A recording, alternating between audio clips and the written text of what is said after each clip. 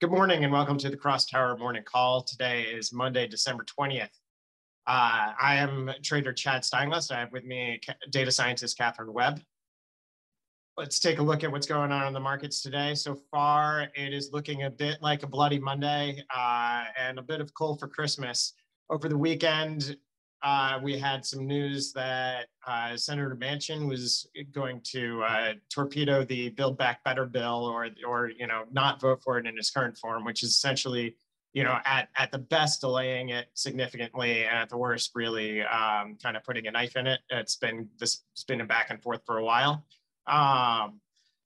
And also, we've just seen a very quick spread of the Omicron variant across Europe, especially the UK, and really in the US as well. So far, it seems like the severity of the symptoms isn't that bad. However, the spread is very fast.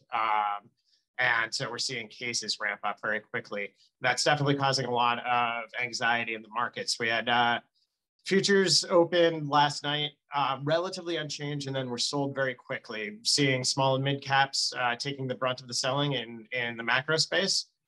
Crypto was holding up for a little while and then kind of joined the selling party by the time Europe opened. We're seeing just kind of a broad risk off across all assets.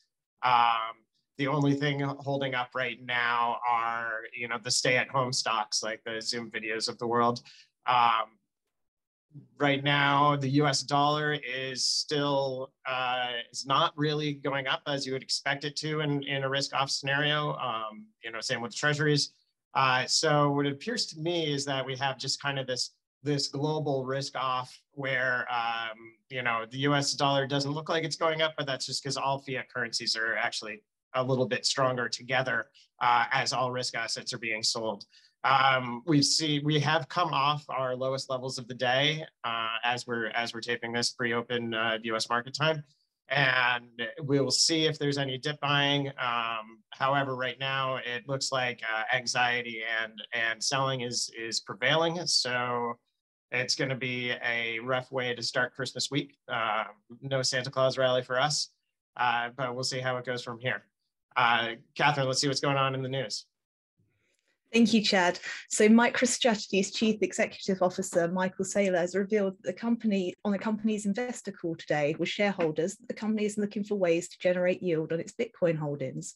Saylor stated that while the company hasn't taken any formal steps yet, there may be opportunities to either put a mortgage against it or to generate long-term debt under favorable circumstances, which could leverage up the Bitcoin, or if we think we could lend it to a trustworthy counterparty. So MicroStrategy is potentially looking for the right partner company to lend out its Bitcoin holdings, or alternatively, Saylor has noted that they could develop their own interest earning application.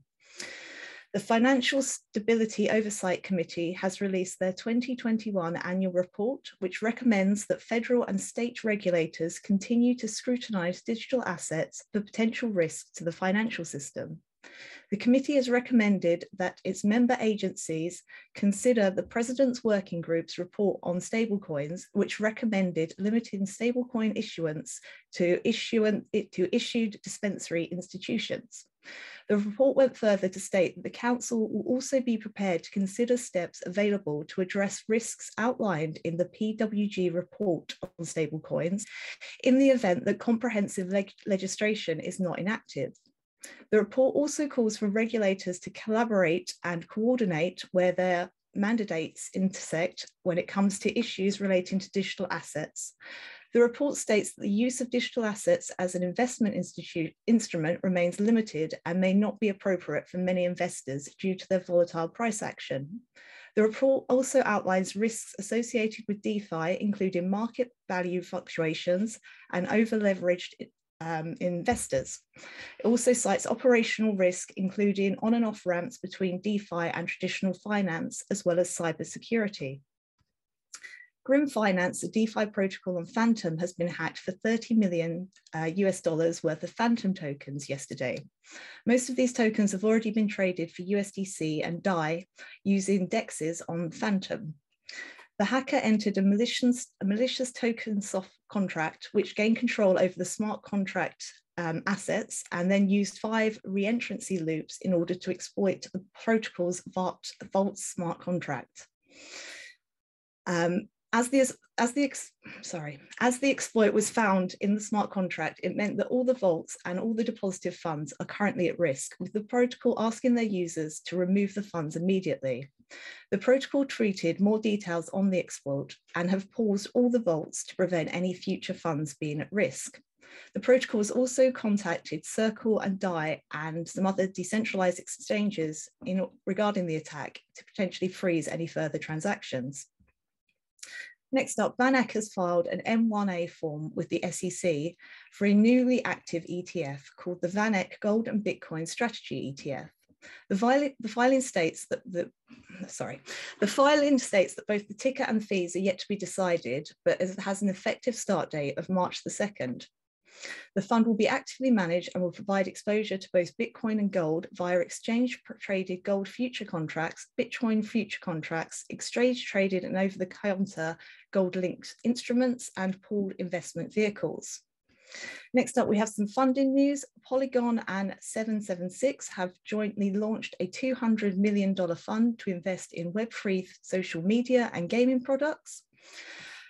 Figment has raised 110 million in Series C fundraiser round and now has $1.4 billion valuation. The funding round was led by Thomas Bravo and included Morgan Stanley, Parify, Avon, Binance, Bitstamp, and Binance US. The funding will be used to help the company and to add support for staking across more proof-of-stake blockchains. Next up, some mining news. Stronghold Digital Mining has entered into 4 separate agreements to acquire 9,800 Bitmain and MicroBT Bitcoin miners. They will have an aggregated hash rate capacity of 826 pentahashes per second, and Stronghold expects delivery by the first half of 2022. Stronghold currently has 48,000 miners either installed or on purchase agreements with the hash rate of 5.2 exahashes per second. Stronghold has also entered an agreement for equipment financing with New York Dig for approximately 54 million, with the company receiving 18.6 million as the first advance. The aggregated principal on the outstanding loan will be 9.85% and will be repaid over the next 24 months. The debt is collateralized by the purchase of 12,000 miners from Bitmain. In other news, Polkadot has announced the first 5 parachains have gone live on the Polkadot network. These are Akada, Moonbeam, Parallel Finance, A-Star, and Clover. Also, Uniswap 3 has been approved by the community to be deployed on Polygon. The proposal was passed via an on-chain vote with a 99.3% consensus, which saw participation from over 72 million users. The development will be supported by a $20 million fund, with 15 million going to long-term liquidity mining campaigns and 5 million to overall adoption. And finally, Adidas Original has earned nearly 6,000 ETH from its collection Into the Metaverse NFT drop, which was partnership with Bored Ape Yacht Club. And that's all the news I have for you. I'll pass you back over to Chad. Have a nice day, everyone.